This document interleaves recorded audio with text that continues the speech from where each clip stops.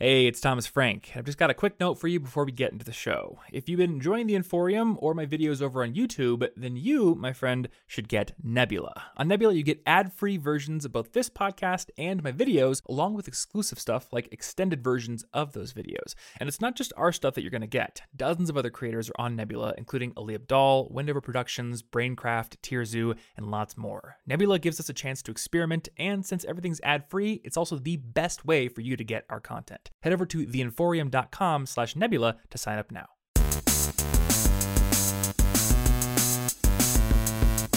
Hey, what is up, everybody, and welcome to the College Info Geek Podcast. My name is Thomas Frank, and I'm here with my friend Martin Bamey, and on this episode, we are going to tell you how to prepare for finals properly.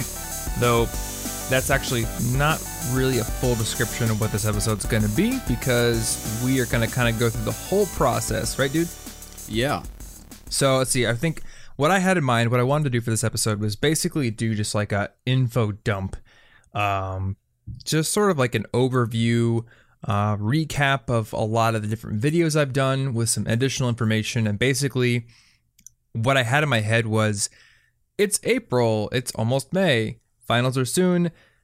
What do I do? How do I prepare? How do I get over test anxiety? And what do I do when I'm sitting in the testing room to make sure I score as high as possible? So that's what we're going to try to do in this episode. I was interested, though. You were like ranting about tests. Yes. Yes, when we were kind of like just brainstorming stuff for this episode.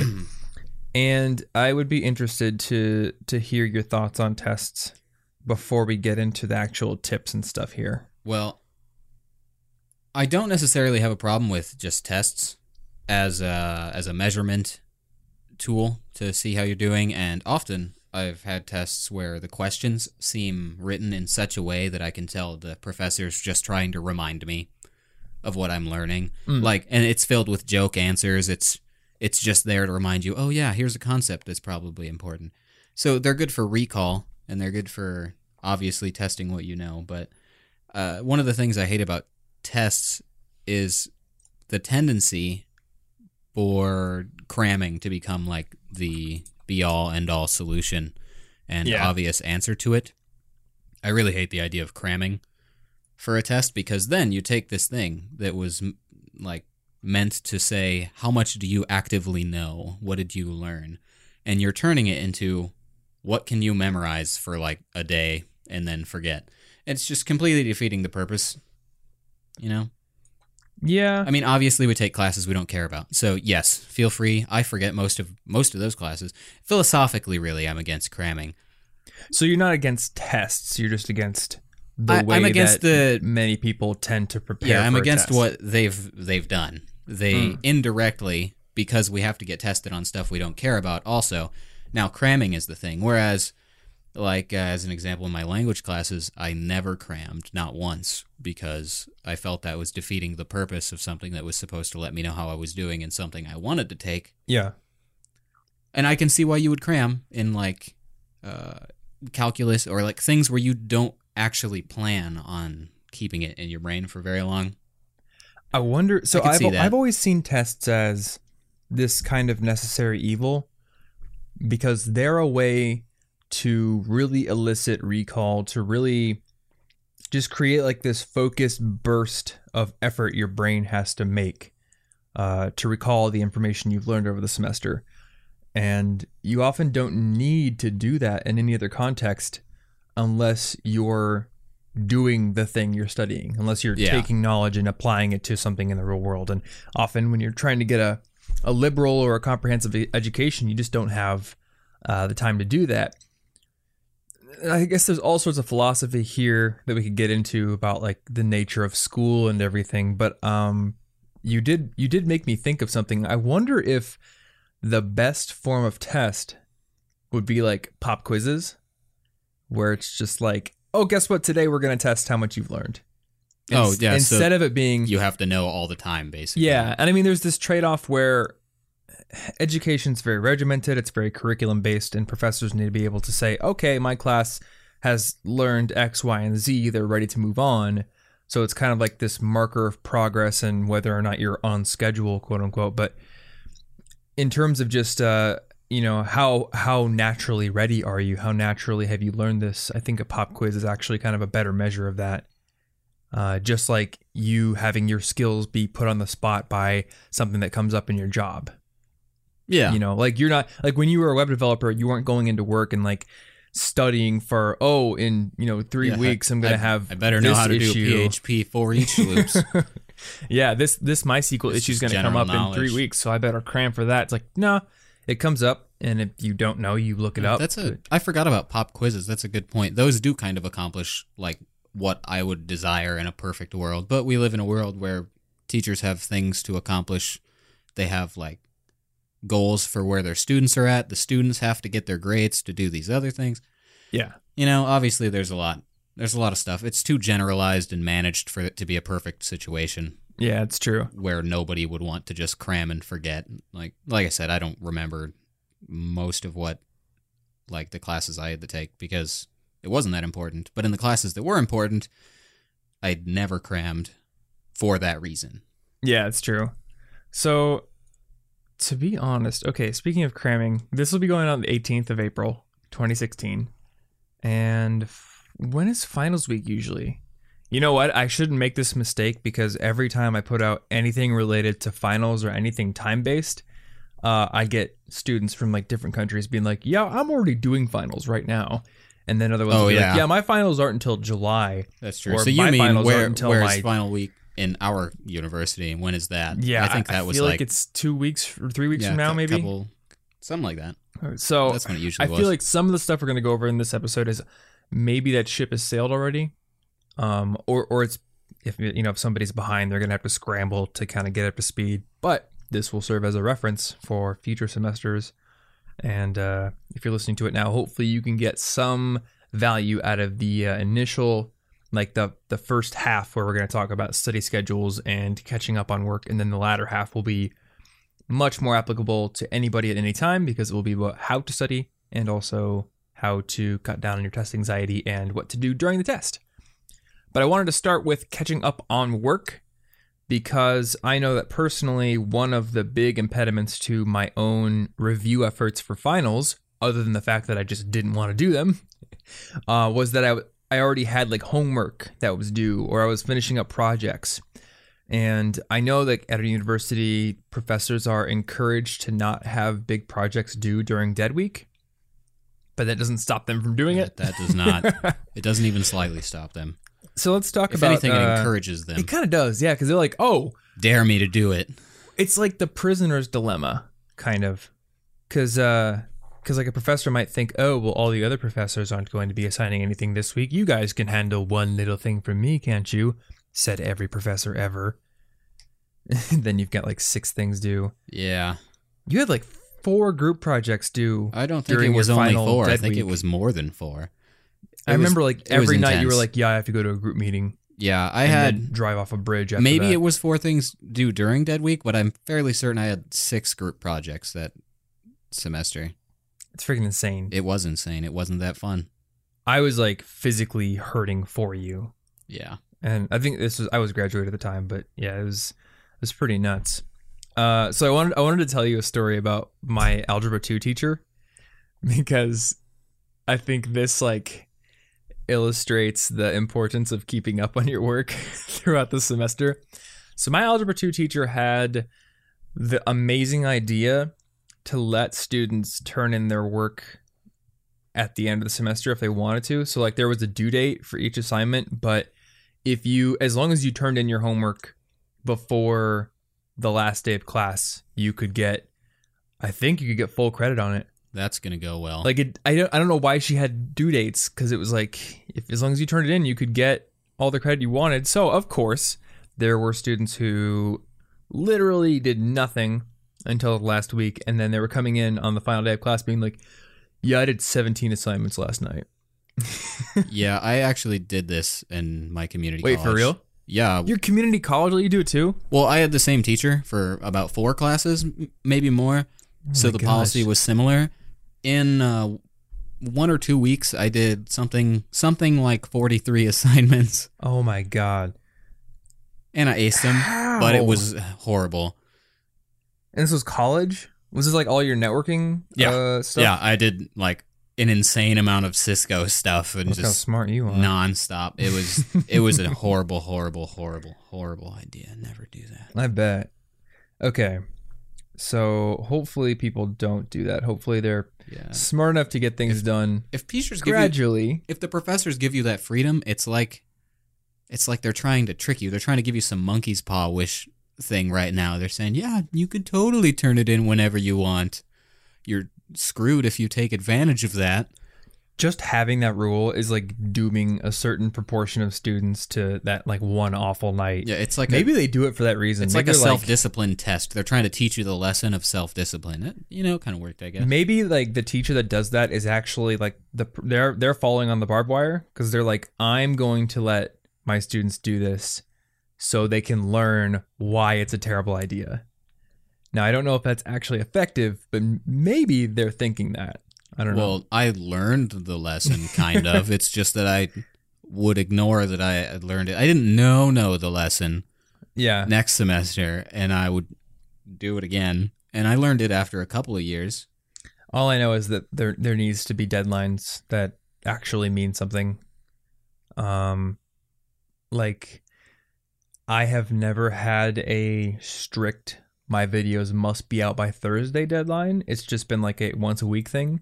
And that led me to basically put off most of the work on my video for this week until literally Saturday morning. Yeah. When I did all the editing and got it out at Saturday at like 5 o'clock p.m. Yeah, and of course you can't just summon that and like do it on Monday. Yeah, it doesn't work. So the deadlines are really important, and hopefully your teacher doesn't tempt you and empower the monkey in your brain by letting you do it all by the end of the semester. Let's say, though, that you have found yourself in a situation where finals are coming up soon, but all your study time is taken up by trying to catch up. I wanted to talk about, have you heard of a saying called good, fast, and cheap, Martin? Pick two. Good, fast, cheap, pick two. That's what it is, yeah. Yes, the pick two. I've seen various triangles of similar nature. I think this is referred to as like the iron triangle of project management, where it's like you can have something done good and fast, but it will be expensive. Or we can do it very cheaply and quickly, but it won't be good. Or we can do it good and cheap, but it will take a long time. So you kind of have to pick one of these elements that you can't have. And this actually applies to pretty much anything in life. It's all just about resource management. Life is basically just one big game of Age of Empires 2. And you got to have enough food and you got to have enough wood and like steel and stuff, man. Yeah, and there aren't any cheats. No pepperoni pizza. Dude, the best cheat is the one that gets you the cars that shoot lasers. I do not believe I played the specific one with that cheat, so I missed out. It was Age of Empires 2, right? I think. Well, I don't remember which Age of Empires I played. Oh, okay. I have no idea. Yeah, I think if you type in all your base or belong to us, I think that's what it is. Then you get like these, it's like a Shelby Mustang, it's like a red car that shoots lasers, and it's a you win button, basically. But you don't get that. So when you're going through the semester and you're doing your homework on time, you don't have to worry about this iron triangle because you have time to do things well. And I'm just going to establish cheaply or expensively as like a measure of the human effort that has to go into this. When you have gotten to the point where you have to catch up, good, fast, cheap, pick two really does apply. You can do your work crappily with a low expenditure of effort and fast, but you probably want to get it done well, which is going to take a lot of effort. And unfortunately, you just don't have enough effort to expend in the amount of time you have left. So you really need to triage your work, which basically means you need to take a critical look at everything you have left to do, and you need to ask yourself, like, which of these can I sacrifice? And I would say one of the best ways to figure this out is, number one, just take the fall and ask your professor and just be like, dude, I'm behind. I screwed up, and I really would like to know, like, what's the most important work that I should be finishing, both in terms of grades and in terms of what will prepare me for your test that's coming up soon. I mean, you think that's the best way? Well, I'd say it's definitely a good idea to talk to them if you really don't know, because I mean, they're there for a reason. They have office hours. They schedule that stuff. Mm. They probably want to help students. I'm gonna hope that they do, since they have that job. But there's definitely the need to figure out what is most important, and that to me was very much, okay, these classes I'm doing really well in. This one is absolutely important because I'm like on the edge of grades and it's going to affect my GPA. So maybe I can cut out some French homework because I know that I'm going to be fine in that class and it's not going to really alter my grade, in favor of focusing on something that might affect my GPA somewhere else. Certain classes... Oh, yeah. Actually, I didn't think about that. Like, yeah, I totally cut out language homework sometimes because I was like, I'm at a solid A. What's another percentage point if I'm still at an A? It doesn't matter. My GPA doesn't care. But my GPA does care if I might get a C in this philosophy class because I forgot to do something. So I better fix it up and get that turned in at a high quality to attempt to salvage that to get the highest grade I can. Actually, you make a really good point there. Like 94 and 95, there's no difference in those percentage points. Nobody cares as soon as you're out of that class. Yep. Unless you have pluses in your system, maybe. You know, I'm going to assume you don't. Like, there's no A pluses, but... Yeah, like, I don't think most systems would have anything that would matter past that point. If there was, I would have an A+++++. I'm sure. But yeah, it's actually, it is kind of like maybe you're playing a video game and you're gearing up for a boss that's really, really tough. Like, you would take some time to make sure you're stocked up with ammo and you have like heart containers and everything. Whereas if it was like a really easy boss you knew you could beat, maybe you just kind of run through really quickly, not care. Yeah. So it's the same thing. Like, if you've got a class that maybe you're on the precipice of slipping from an A to a B, or the final is going to be like really comprehensive. It counts for a lot, and you're not exactly sure that you're going to be able to do super well on it. Then maybe you do need to focus all of your efforts on catching up and getting as basically as much of a buffer on your grade as possible going into that final. So that'll all help you decide. And also, you just need to ask yourself, like, is this homework really relevant to the content of my final? Is it going to help me prepare? Because if it is, then I'm basically killing two birds with one stone in terms of preparing for the test. For those who want to murder birds. It's a great way. Yep. 2 points. Yeah, as opposed to like a little assignment from maybe week 2 where it was write a paragraph about this magazine entry or something. Unless that's worth a lot of points for some reason, that's not going to help you study in the slightest. It probably has nothing to do with the content of the test. Yeah, exactly. So from there, I wanted to move on to planning your study. A lot of people ask me, like, dude, how do you create a study timetable or a study schedule? Now, I have to make an admission here. I almost never planned out what I was going to study. I think I did it like one semester before finals, but usually I wouldn't do it. And I'm guessing you might be in the same camp. Well, here's the thing. I didn't really, as I mentioned earlier, I didn't really study for tests a whole lot.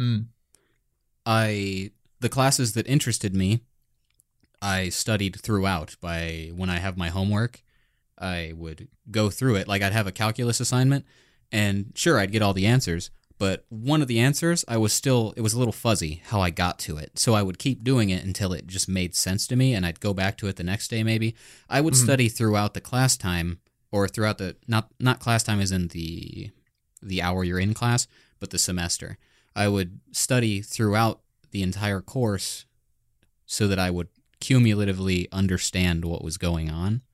So I used the homework to get me prepared, and then I kind of just...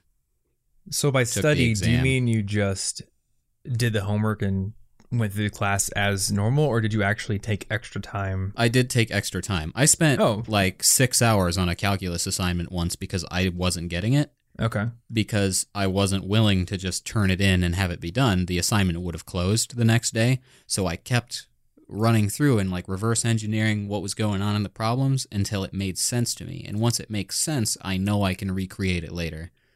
Okay. But so you were focused on mastery the whole time, basically. For the classes that mildly interested me. Yeah. Some classes I messed up in. I certainly wasn't just perfect student focused on mastery. I totally bombed a philosophy class because I ignored some assignments I shouldn't have.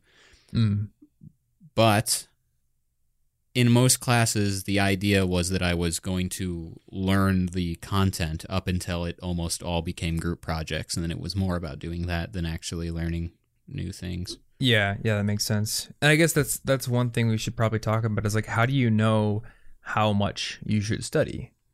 Because there's sort of this idea or feeling that, oh, it's dead week, it's finals week. I feel like I should be studying nonstop. Certainly doesn't translate to what I actually do, but there's like this feeling of guilt or maybe like constantly like I'm not all the way prepared. I don't know if I should be studying more. Like there's just this constant overtone of I should be studying right now.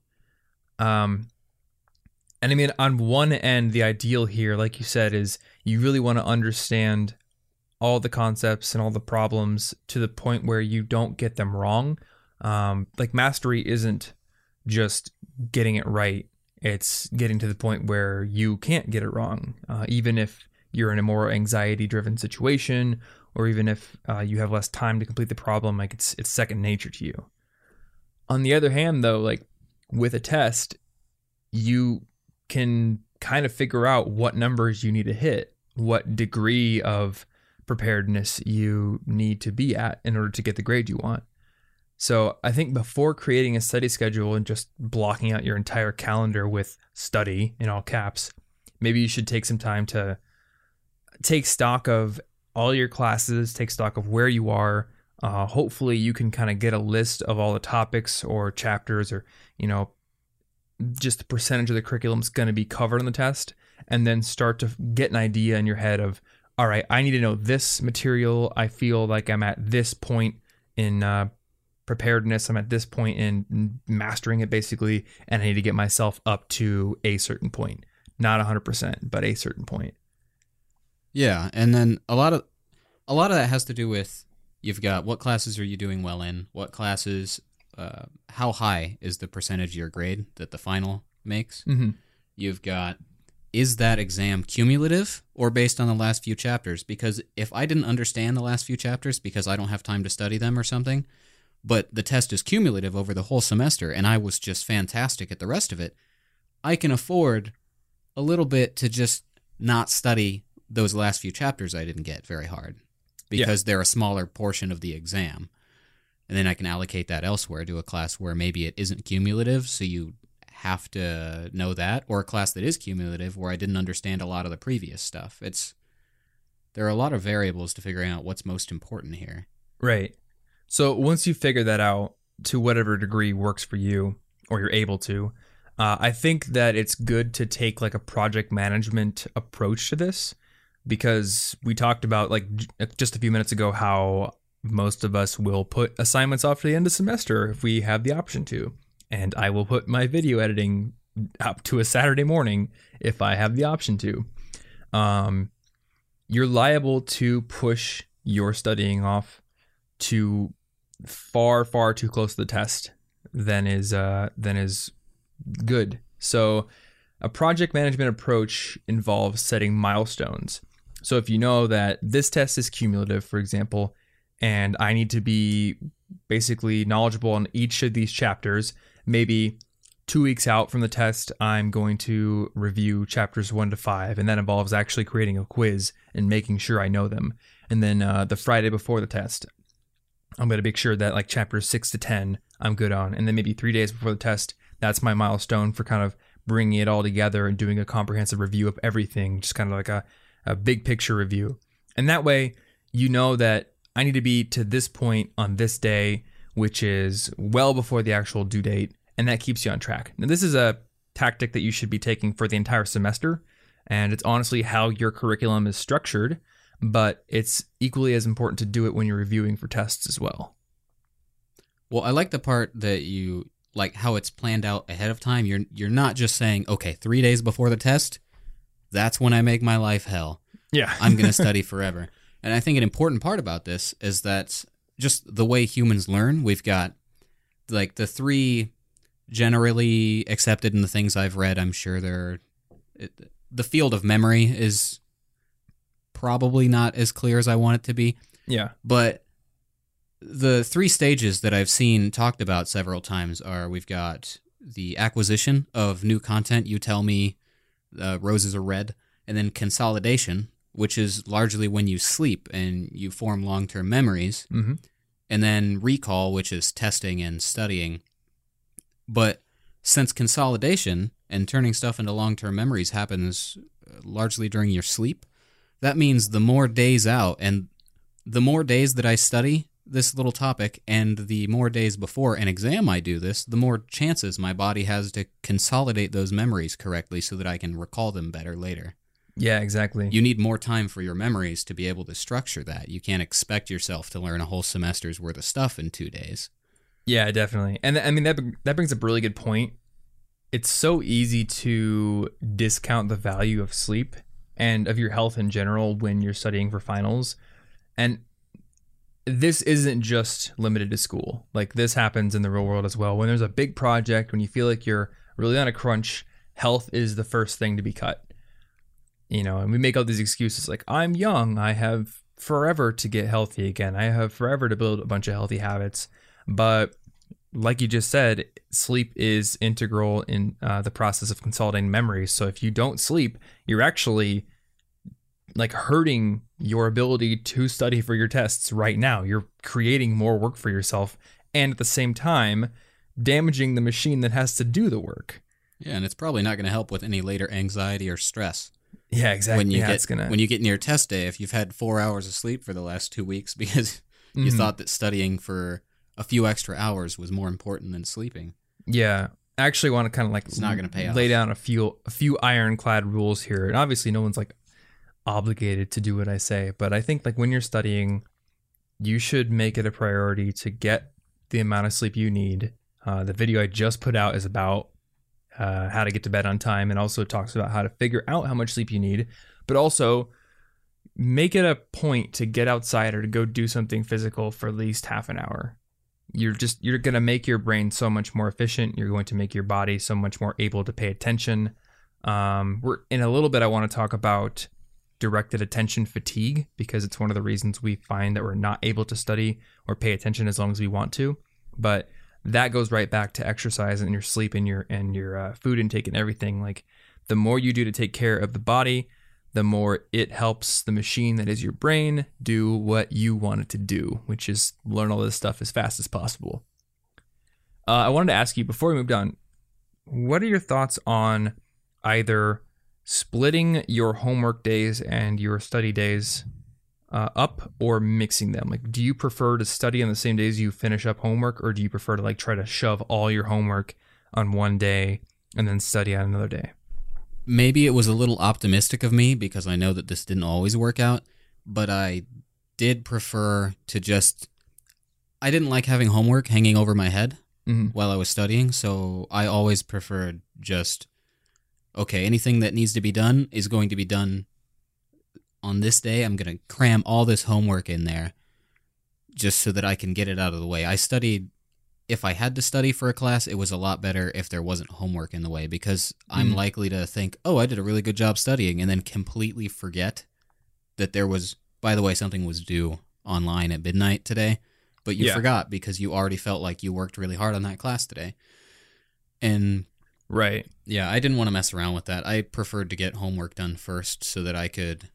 Also, that helped ease the anxiety, because part of why I did so well on tests was because I was calm, and I'm not going to be calm if I'm spending the several days before my tests still freaking out about assignments. Yeah, exactly. Hang on, there's the parenthesis at the end of this episode in Asana is missing the end parentheses. I need to put it back. Are you fixing that right now? Is that what you're doing? I'm sorry, I can't help it. I'm gonna take it away right now. Okay, but no, I actually wanted to talk about that because I feel the same. Instinctively, I would like to have all the homework out of the way before I study. And I just want to bring that up as something that should be deliberately thought about, because it would be very easy to just make that snap decision. I'm getting all the homework done before I study. But remember, we're taking a project management style approach to studying. And if that means that I need to learn chapters 1 through 5 or review chapters 1 through 5 a week before the test starts, then I can't just shove all that off a few days from now to get my homework done. So you might end up in a situation where you really do need to mix your review and your homework time into the same days. And that's all going to happen based on whatever your plan dictates. But yeah, in a perfect world, I would like to have all the homework done before the studying. Like I said, I was a little optimistic at the time. It didn't always work out. Yeah, exactly. And honestly, like, your studying should almost feel like homework. And that's probably a good segue into the how to study section of this podcast. Because I remember friends in the dorms who would, like, quote unquote study for tests, and I just watched them pull up the PowerPoint slides on what do they call that? WebCT? Is that what it was called? I don't think I was there Blackboard? when it was WebCT. I was there. I saw Blackboard. Okay, basically Blackboard. I mean, they just like pull up the PowerPoint slides on Blackboard and scroll through them while sitting back in their chairs and be like, "Yeah, I'm studying right now." That sounds intense. I don't think that's how you should study, though. So, I know you don't like to cram, but how did you study when you needed to study? Well, when I needed to study, let's see, that largely depends on the class, because if I did study, I studied Chinese characters. I studied the writing because that's not something that was very easy for me to cumulatively just memorize. But when I did study, it was a lot more interactive than just flipping through a PowerPoint, because that's not going to give me the knowledge that I need. I'm just reading through largely really simplified versions of stuff. I would go through old homework, previous exams, if I had them. Because let's say on a cumulative exam, I know that a lot of the times the teacher's just reusing some of the questions from my previous midterm or something. Yeah. And that's a lot more interactive of something to look at. I get to see, I made this mistake. Why? I didn't understand this concept. Let me fix how I didn't understand this concept. Actually, that's a really good point. You want to target your weaknesses, not just why focus on something you already get.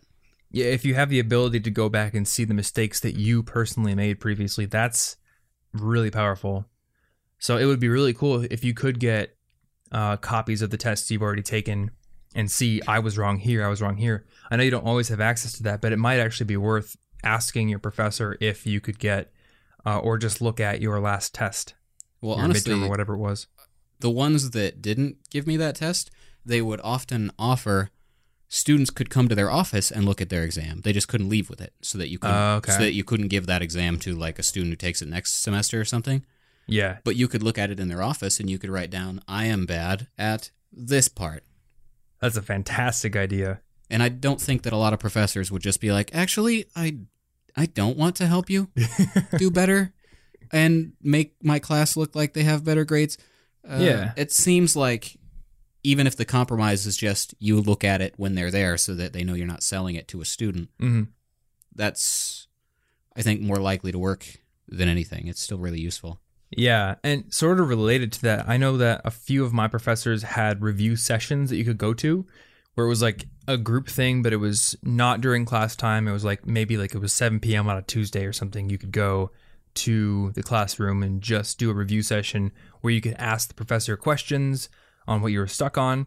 And I think those are some of the most valuable things you can, like the most valuable forms of studying you can do for exams, because you are putting your brain into a mode of thinking, into an environment that is only about the test. Like you're voluntarily going to a session about the test, so the context is perfect, and not only can you get help on your own questions, but being in a room with a bunch of other people and like all that's happening is other people are asking questions. Those can serve to jog your own memory and identify areas where you're actually not sure about something. Because I think, like, have you ever heard of second order incompetence? I think I've heard it, but I don't remember what it is. So second order incompetence is not knowing about what you don't know. It's why people who have never done anything, like who have never had any exposure to a certain skill, think it's easy. Like, oh, cave diving would be so easy. all you do is put on scuba gear and you go through a cave. It is, and you just don't bump into walls, right? And then when you get a little bit of expertise and you're like, oh, actually, if you even brush up against the ground a little bit, it'll kick up silt and then you'll be blind. Like all these things you don't know that you don't know, that applies to any class you're in. There's inevitably going to be stuff that you didn't hear in the lecture, or maybe you just skipped over when you were reading because you were bored or something. And then all of a sudden, another student asks a question about that and you're like, oh yeah, I don't actually know about that. And the teacher straight up answers it for you at the front of the class. So definitely go to those review sessions in addition to just trying to get access to previous tests you've taken. Couple other like really golden things you can do. If the teacher provides a study guide, like that's your map right there. Just basically fill that out. And I've had classes where the study guide was the test. And the like test, exactly? Yeah. It was just word for word, here's your test. Well, it wasn't like a copy of the test.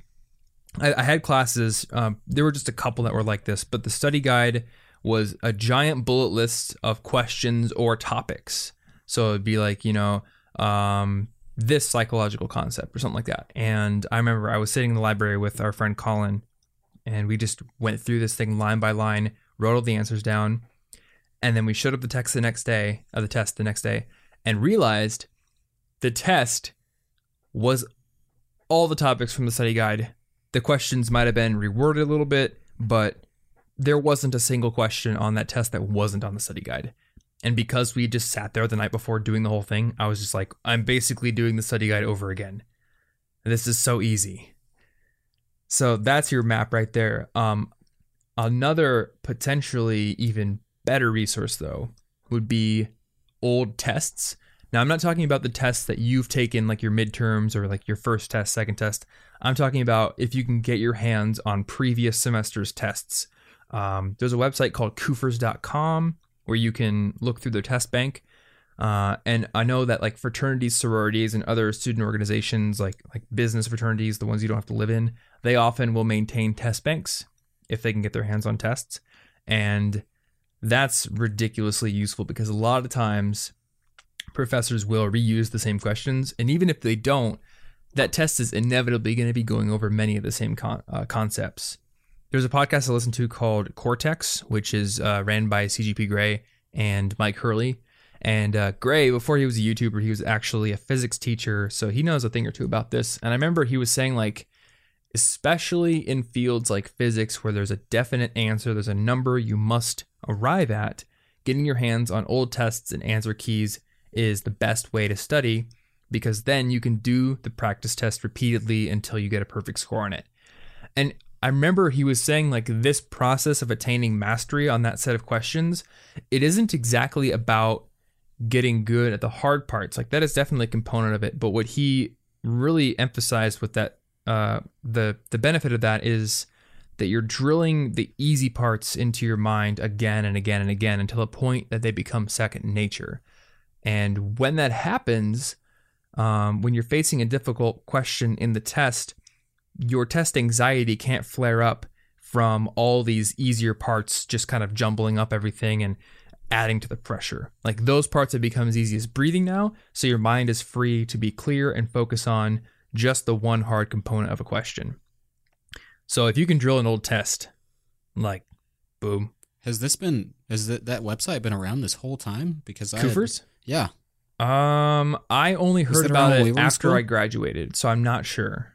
I missed out. That would have been awesome. Yeah, and I mean, it's not guaranteed to have everything, but like, it's just one of those places that's decent to check just in case they happen to have an old test. But I would assume that this is a similar situation to how scholarships work, where it's a good idea to do the CAPEX scholarship and to do the Zinch things and to get on, what's that other one called? Why can't I think about it? Oh, FastWeb, that's what it is. And to basically sign up for those national scholarships. But the local ones are almost always a better bet. Every scholarship I ever won was a local one. And I would imagine that if you were able to find test banks at a local fraternity or a local student organization, you have a better chance of finding something. And you know what? It ain't a bad idea to ask your professor if they have a practice test or an old test that you can study off of. I've had professors hand out old tests from like 5 years ago. And, you know, when that happens, they usually say like, the new test isn't exactly like this, but you can study off this. Whatever gets you closer to the actual test you're going to face is going to help you out the most, because it's all about exposing yourself repeatedly to as ideal of conditions as kind of the same conditions you're going to face when you're in the test. To try to create some sort of, you could study in like the same room. You mean like create like a context-aware memory kind of situation? Exactly. In fact, I wanted to. You know how you were asking me the other day about like why I have trouble doing my videos when I'm actually sitting in front of the camera? Yeah. So this has puzzled me. I think being in front of the camera and kind of knowing that, oh, this is the take that I'm hopefully going to put on YouTube. I've set up all the lights. I've set up all the stupid little Going Merry ship in the background and everything. You've spent hours positioning it in the perfect way. I got to make sure Professor Layton's on the ship just to have like a little Easter egg reference, only to realize the camera blurs it out too much. But anyway, it's like performance anxiety, right? Because it's like, all right, this is the take, and I can be in my car, just airing out my thoughts on my phone recorder, and it'll be perfect. I can speak whatever I want to speak.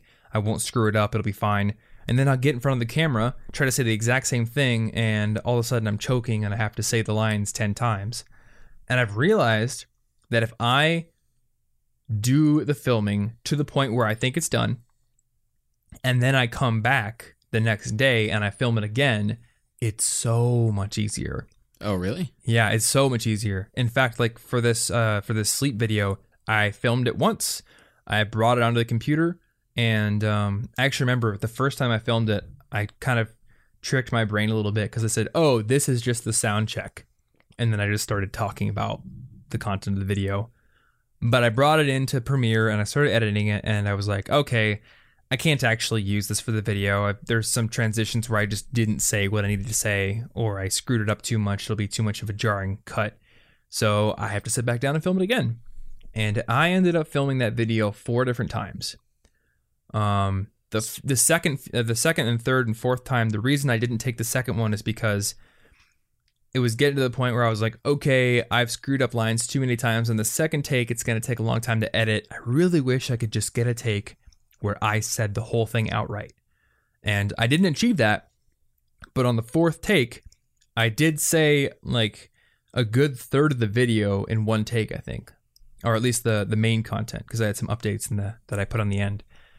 And that was all because I had already exposed myself to that challenge of saying those things in the same context. The camera was rolling, the lights were on, my brain was like, this is it. But you've already been in the situation where this is it, you know? And I keep thinking that because I do videos every week, my brain should just get used to that fact. But it seems like it's kind of, every individual video is its own challenge that has to be overcome. And the skill of accomplishing one video, it only applies a little bit to the next one. And I think it might be the same for tests. You've taken dozens and dozens of tests throughout your entire life, but the next one you still might be anxious about because you haven't subjected yourself to that specific material and that specific context. So if you can go study in the testing room, like you said, you're going to have an easier time when you get into the real test because your brain goes, oh, I've already been here in this desk for this material. Just like I've been sitting on that chair for that video. Yeah, that would work really well. This is just like that time I studied last week. I remember when I was studying, I had consolidated this thing. Your memories of studying in that room are going to be like, this part was hard, but then I figured it out. That's like an extra boost of everything's just going to make sense. Yeah, exactly. That's a good idea. So studying the testing room is a great suggestion. I want to talk about how you should actually do the act of studying for a little bit here. Because, like we said, a lot of people just scroll through the PowerPoint slides. And you were saying you're a bit more active with it. Now, if you can't get your hands on old tests or your old tests or whatever, or study guide, then the best thing you can do is to create your own quizzes out of your notes and out of the textbook and stuff like that. So this is called the quiz and recall method. Basically, you want to take your notes and you want to start consolidating them down into questions. And if you've got big overall headings in your notes or in the textbook headings are very good, or review questions at the end of chapters will be covered, you can just start to basically create your own study guide. And then this is key. You want to come back maybe a day later and take that quiz. So you want to give yourself a day or two to get away from the material so that when you're coming back, not everything is shoved into working memory and you're truly testing your brain's ability to recall that stuff. Now, Martin, one thing I wanted to ask you, I know because you study so much language, I'm guessing you have a lot of familiarity with flashcards, right? Yes. I almost never use flashcards, but I've been told that like the quiz and recall method and just making a quiz is really good for concept-heavy classes. But when you're in a very fact-heavy class where you have to memorize lots of little bits of information, that basically flashcards are king once you've actually learned the material. So what are the best ways that you can structure flashcard studying? Like, is there a best way to build a flashcard? Well, I personally have all of my flashcard-esque things in Anki. Okay. The spaced repetition software, very popularly used for language learning because it can help you memorize vocabulary. But it can be used for any other thing too, like a mathematic formula or the birthday of some historic figure. And I guess the only thing that I do consistently is I make sure that there is... Maybe this wouldn't apply to certain types of things, but I make sure that there's this option to create two cards, one that's recall and one that's production. So for a language example, you've got the word rojo for red, but then you would study one that says rojo and says, well, what is that? But then you would flip it, and it would also test you red. Do that in the other language. So in this case, okay, so maybe you're testing both. Yeah, in both directions. Because let's say you do that with a mathematic formula. You can say, here's the quadratic formula, and you can produce it. But if you see that formula, will you recognize it as the quadratic formula? Oh, yeah, okay. That makes sense. It's important that you have the knowledge in both directions, because it would be pretty much a shame if you were to lose points on something just because they happened to flip the direction in which they gave you some information. Yeah, that makes sense. Like, who was born on this date? Or, when was this man born? I think you could probably use the same cards if you answered them Jeopardy style. Like, your card could say, like, who invented the first airplane, Orville Wilbur Wright, or, it's Orville Wilbur Wright, and you're expected to say who invented the first airplane. Or the inventors of the airplane. Yeah, that makes sense. You could do it that way. The wording would stay the same, yeah. Okay, but yeah, I really like that tip of making sure you can...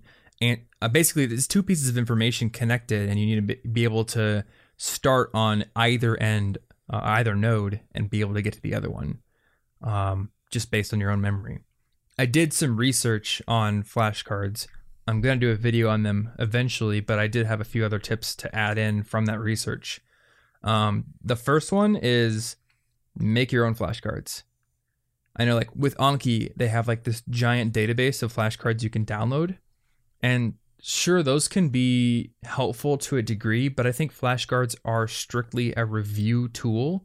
They're not like a silver bullet that's going to help you learn something.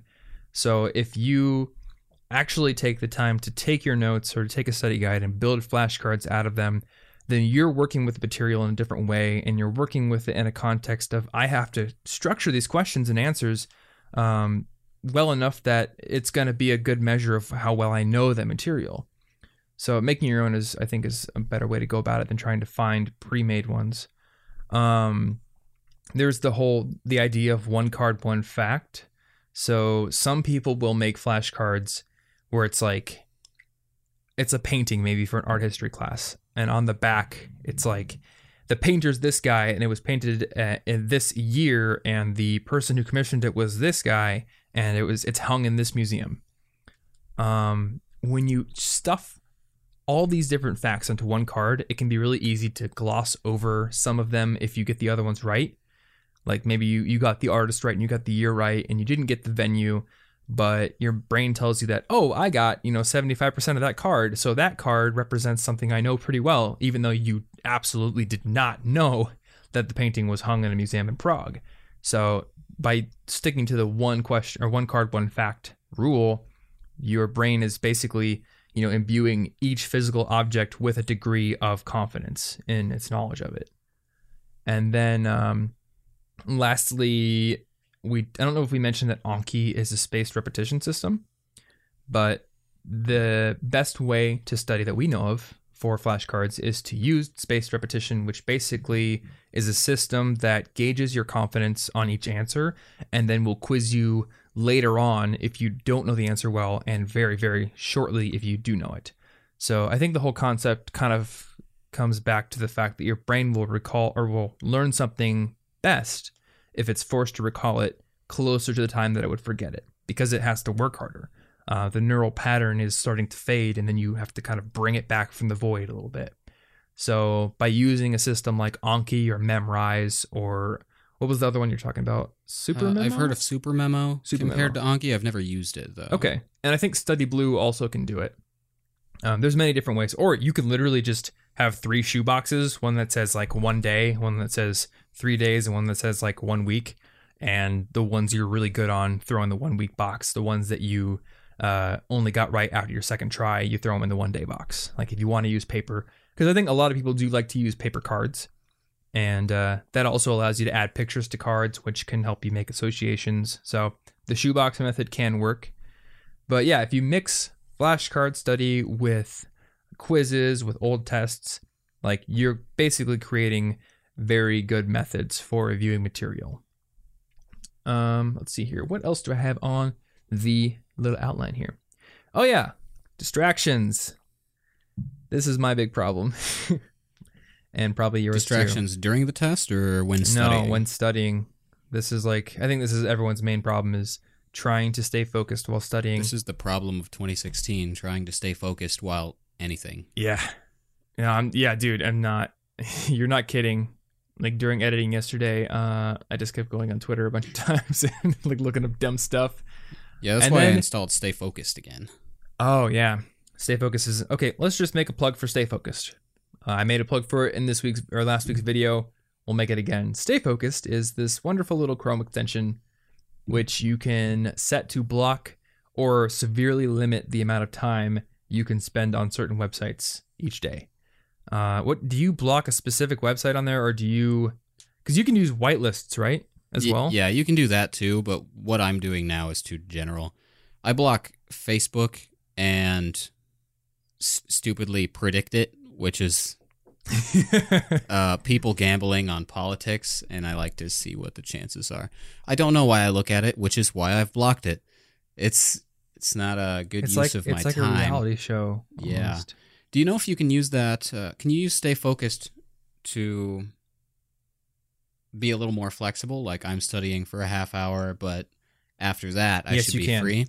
Yeah. So I have it installed right now. I can look at the thing right now. What you can do is something called the nuclear option. And the nuclear option will block sites for basically however many hours you indicate after you set it. So it's like, I want to block all websites. You can actually block the entire internet if you want, as long as you don't use a different browser. There are other ways you can get crazy about this, but I don't know. I think like using an extension rather than pulling your Ethernet cord out is a weaker form of making yourself stay off the internet, because you could just use another browser or your phone or something. Yeah, or just. But I do think it's about extension. It's just about adding resistance. Your brain is going to take the path of least resistance, and if you get rid of resistance to some degree, you're increasing your brain's ability to just resist on the whole. But yeah, Stay Focused's nuclear option will let you say, 1 hour right now, I want to block every website on my block list, or I want to block all websites except for the ones on the whitelist. So maybe you need Wikipedia or something, or you can set it to block everything. You can also, and this is what I showed myself doing in the sleep video, I set the nuclear option to block the internet, the whole thing, at a specific time, which was 9 p.m. for the next 9 hours. So that was a way of setting it up so it's like go to sleep. So it's like, when you need to start winding down for the night, no more internet, and this app will make sure you can't do it via Chrome at least. And I'm sure there's other ways I could do it if I wanted to be, very hardcore about it. That's like the first step. But yeah, you could do that if you're just like, I need to sit down for an hour-long study session. Okay, nuke option. I can no longer browse anything, or maybe I can only browse, Google Scholar and my website or my university library website and Wikipedia. You could basically make the whitelist whatever you want it to be. And yeah, that's one way of getting rid of distractions. I wanted to talk a little bit about why it's so crucial to get rid of distractions from a neuroscience perspective. So it turns out there's this theory called, I think it's called, oh my gosh, I'll have to make a cut here. 57 minutes. Okay. Directed attention fatigue. Or maybe I just won't cut. Who knows? Maybe, who knows? This is, if not, then here's a back end look at what it's like when Tom forgets something. This is what it is. Yes, inhibition theory. So, never heard of that. This term I want to talk about, directed attention fatigue, or DAF. Basically, the concept is that there are two types of attention. There's involuntary attention, which is the attention that requires no effort at all. And this attention is employed when a tiger jumps out of a bush at you, or you see somebody who's very attractive, or anything that your brain is wired to pay attention to. Oh, yeah, you're not like, actually, I'm bored of that tiger. You're just so boring, man. Why don't you have like a cooler stripe pattern, I know you're tearing my arm off right now. I'm going to check my phone. Yeah. No, you have a very easy time paying attention to that. And then there's voluntary attention, which is also known as directed attention. And this is attention that does require effort to do and sustain. And directed attention works by inhibiting other stimuli. So it's not necessarily an act of willpower to pay attention to something. It's more that your brain is expending willpower trying to block everything else out, according to this theory.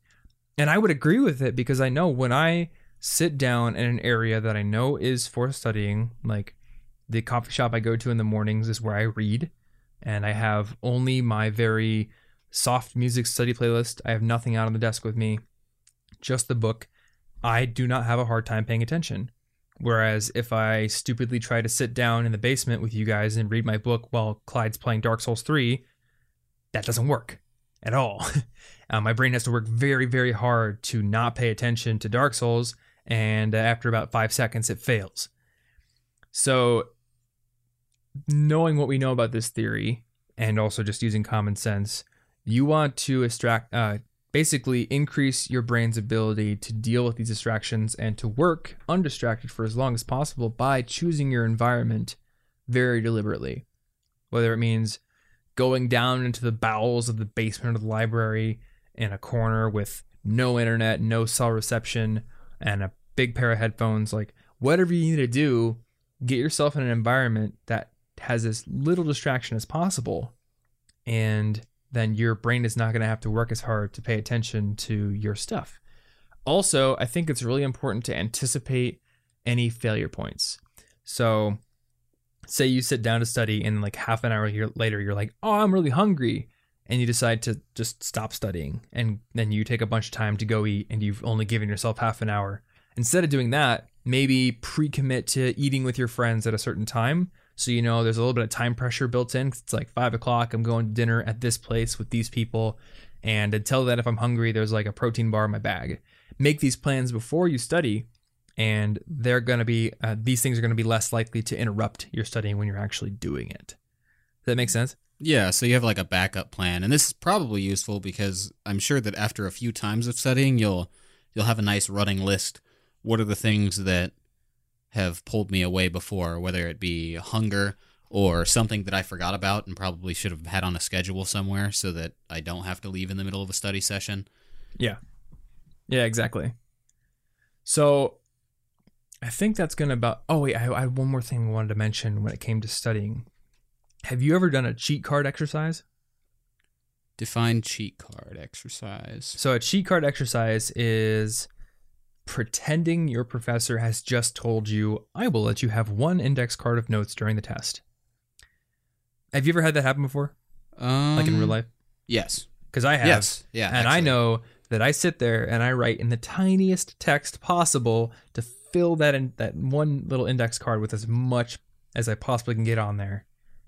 And obviously, it would be very helpful to have a 3x5 index card with tons of tiny little notes on it in your test, but almost as useful is the process of making that, because think about if you were actually able to do it. If you're actually in a situation where your professor would let you have that, you would want to put down the information that you were shakiest on that note card. So this is like a prioritization exercise, really. Yeah, and it's just one more very, very active time when you are recalling information, when you're pulling it out of your brain, when you're referencing it.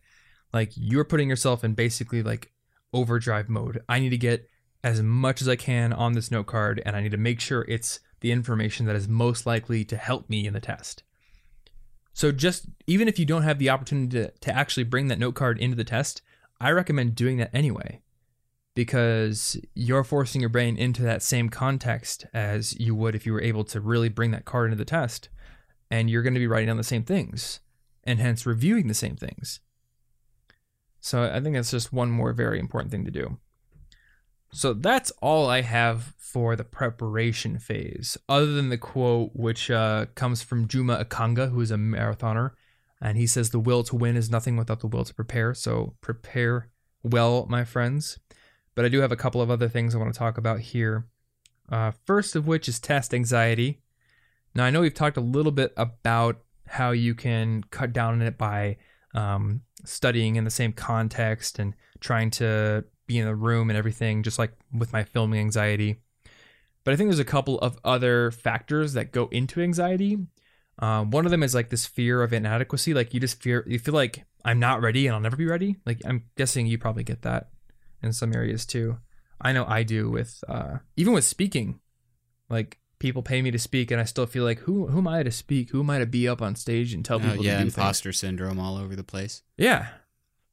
And I don't know about you. I guess the way that I get over it is I try to remind myself of what my successes are, because it's so easy to think about the bad stuff or like the areas in which we aren't up to par. Like there's this something called a negativity bias where we naturally think about negative things. We put more attention on bad things that happen. It's why when you get a bunch of good feedback and then one like dick is just like, no, you suck, bro. Like you focus on that one person. Or if I get 100 great comments on a YouTube video and one person's like, this one wasn't really up to par. Oh, you're devastated. Like, I'm just like, this video is a failure. Yeah, it's negativity bias. But if you think to yourself like, no, I have done excellent this entire semester and I've gotten to this point in my entire life. I've not failed a single grade. I'm fine, you know? Not to the point where you're deluding yourself, but at least to the point where you recognize that you've done a lot of good stuff. And there's not really a reason to think that you're inadequate. Maybe you aren't exactly, the paragon of expertise in this field, but that's what the test is there to help you do. It's there to help you reach and stretch and, get to that level. So instead of focusing on like, I'm not ready, I'm inadequate, I'm not good enough, think about like, I've been good enough to beat all these previous challenges. I know I can do this one as well. And then there's also the fear of the stakes.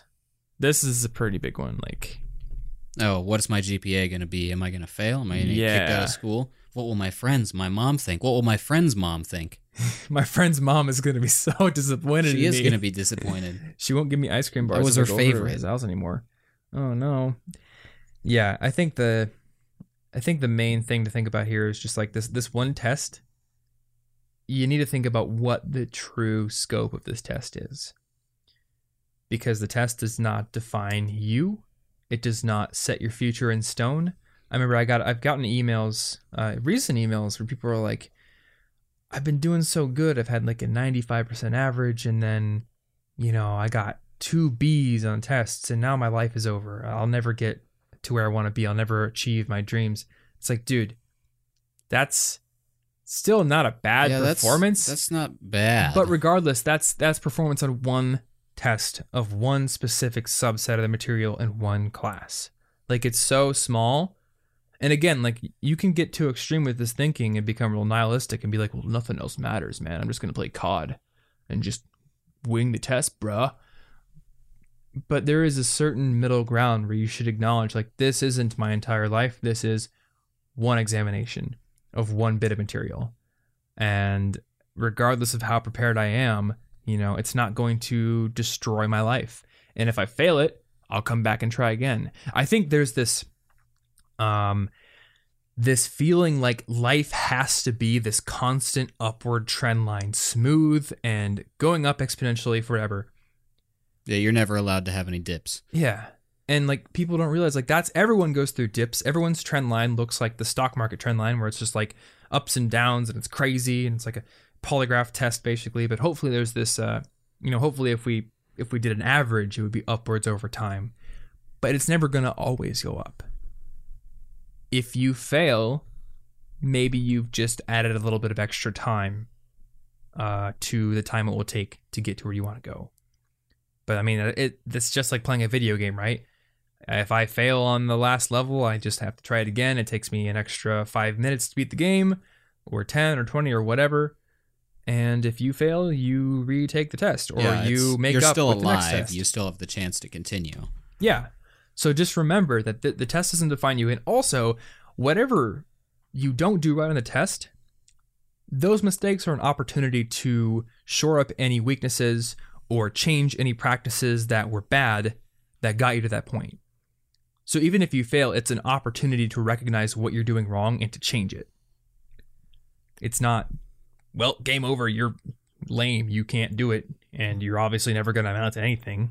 Yeah, that's like the rule for every failure, regardless of whether it's a test or otherwise. You're supposed to take what you can from it and figure out, what did I do that I could have done differently that maybe would have avoided this situation. Yeah, exactly. So the last part of this whole review that I wanted to do was some things you could do while you're in the test to increase your ability to get a better score. Is there anything particular that you did during tests that helped you score better, or maybe cut down on any last-minute anxiety? Well, I think that my ace in the hole for test taking was my ability to deal with the anxiety. And I've had some pretty anxious situations. In fact, I almost missed an exam once, a night exam, where if you weren't able to take me to campus, I was 5 minutes late to that exam. I remember that. I had scheduled it on the wrong day on my calendar. Double check that if you do it. But obviously I could have been panicked. I have less time to take this test, and the teacher probably thinks I'm an idiot because I just showed up, even though he probably doesn't even care that I showed up a few minutes late. They're not going to remember, really.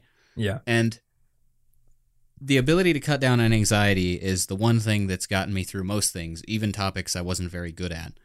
And it's the main thing that I do is, I mean, maybe it'll sound a little too simplified, but it's backed up after I read The Learned Optimism. And it's that I put off my worry. I say, okay, so what will this do to my GPA? You know what? I'm going to do those calculations later. I'm going to set up a whole crazy Excel spreadsheet of me being paranoid, but I'm going to do it after I take this test, because right now I am wasting my time. So I try to literally block it out and say, this anxiety gets to be later. This anxiety is later. I do not need it right now, and it's not helping me in the slightest. That's a good idea. And that's something that I've done with a lot of things. I do it with emails that I'm nervous about. I'll make the anxiety pointless in the moment. So I'll count down from 5 on a scary email, hit send, and be like, well, it's too late now. I guess there's no reason to be anxious. That's true. What am I going to do about it? I'm at the test right now. There's nothing I can do about it. So I just have to take the test. That's actually very similar to a practice that has been proven to improve grades. And this is actually part of what I like to call a test prep ritual. So this is something you do right when you're sitting in class, right before the test starts. 2 things. The first one is write down what your fears are, write down whatever is making you anxious. And this is kind of like, that same concept. I'm getting something out of my brain onto a piece of paper so I can tell my brain, look, bro, it's written down. I'm not going to forget it. I'll deal with it later. And they did a study, I think it was at the University of Chicago, where students that did this actually got, on average, I think 1 letter grade higher on their tests. A letter grade? That's actually a big deal. I think it was letter grade. So I'll reference it in the show notes. Was there a time frame? Was it like over a semester they did this for every test? Or I can't remember. That's really interesting. I'll have to reference it. But yeah, it's just like when you get an idea and you need to get it out of your head. It's why like rappers carry notebooks in their back pocket all the time so they can get lyrics down immediately. Whatever you can pull out of your head frees up space for your brain to do stuff. So the other component to the test prep ritual is what I like to call the scratch paper vomit, where if you've got a bunch of formulas and a bunch of things you're trying to remember real hard jumbling up in your head, which will especially be common if you did happen to cram, write that stuff down on a piece of scratch paper if you're allowed to. Don't get yourself kicked out, but if you're allowed to have a piece of scratch paper out, just dump everything you can down. Quadratic formula? Okay, boom, it's on there. Don't got to worry about it now. It's written down. Get everything there that's kind of gunking up your working memory. And now that you've got your fears aired out, now that you've got everything you were trying to remember written down on scratch paper, your mind should be much more clear and able to tackle the first question.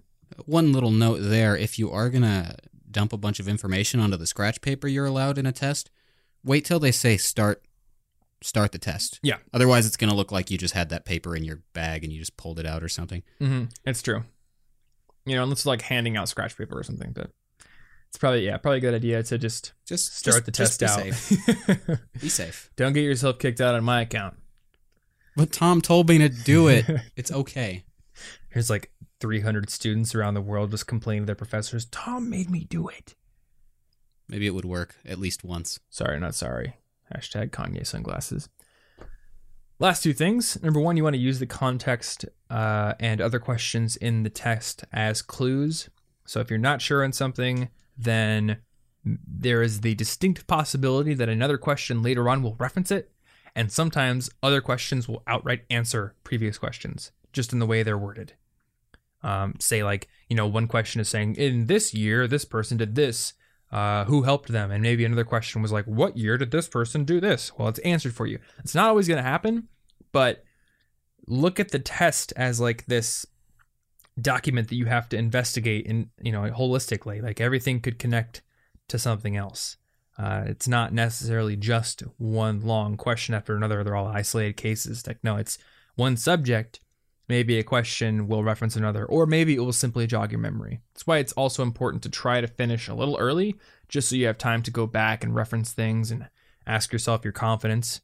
Also, refer back to the episode I did with Justin Couchman on rating your confidence levels on questions. It's also a very useful thing you can do in tests. And the last one is if you can't remember something for the life of you, it may be helpful to close your eyes and picture the location where you studied it.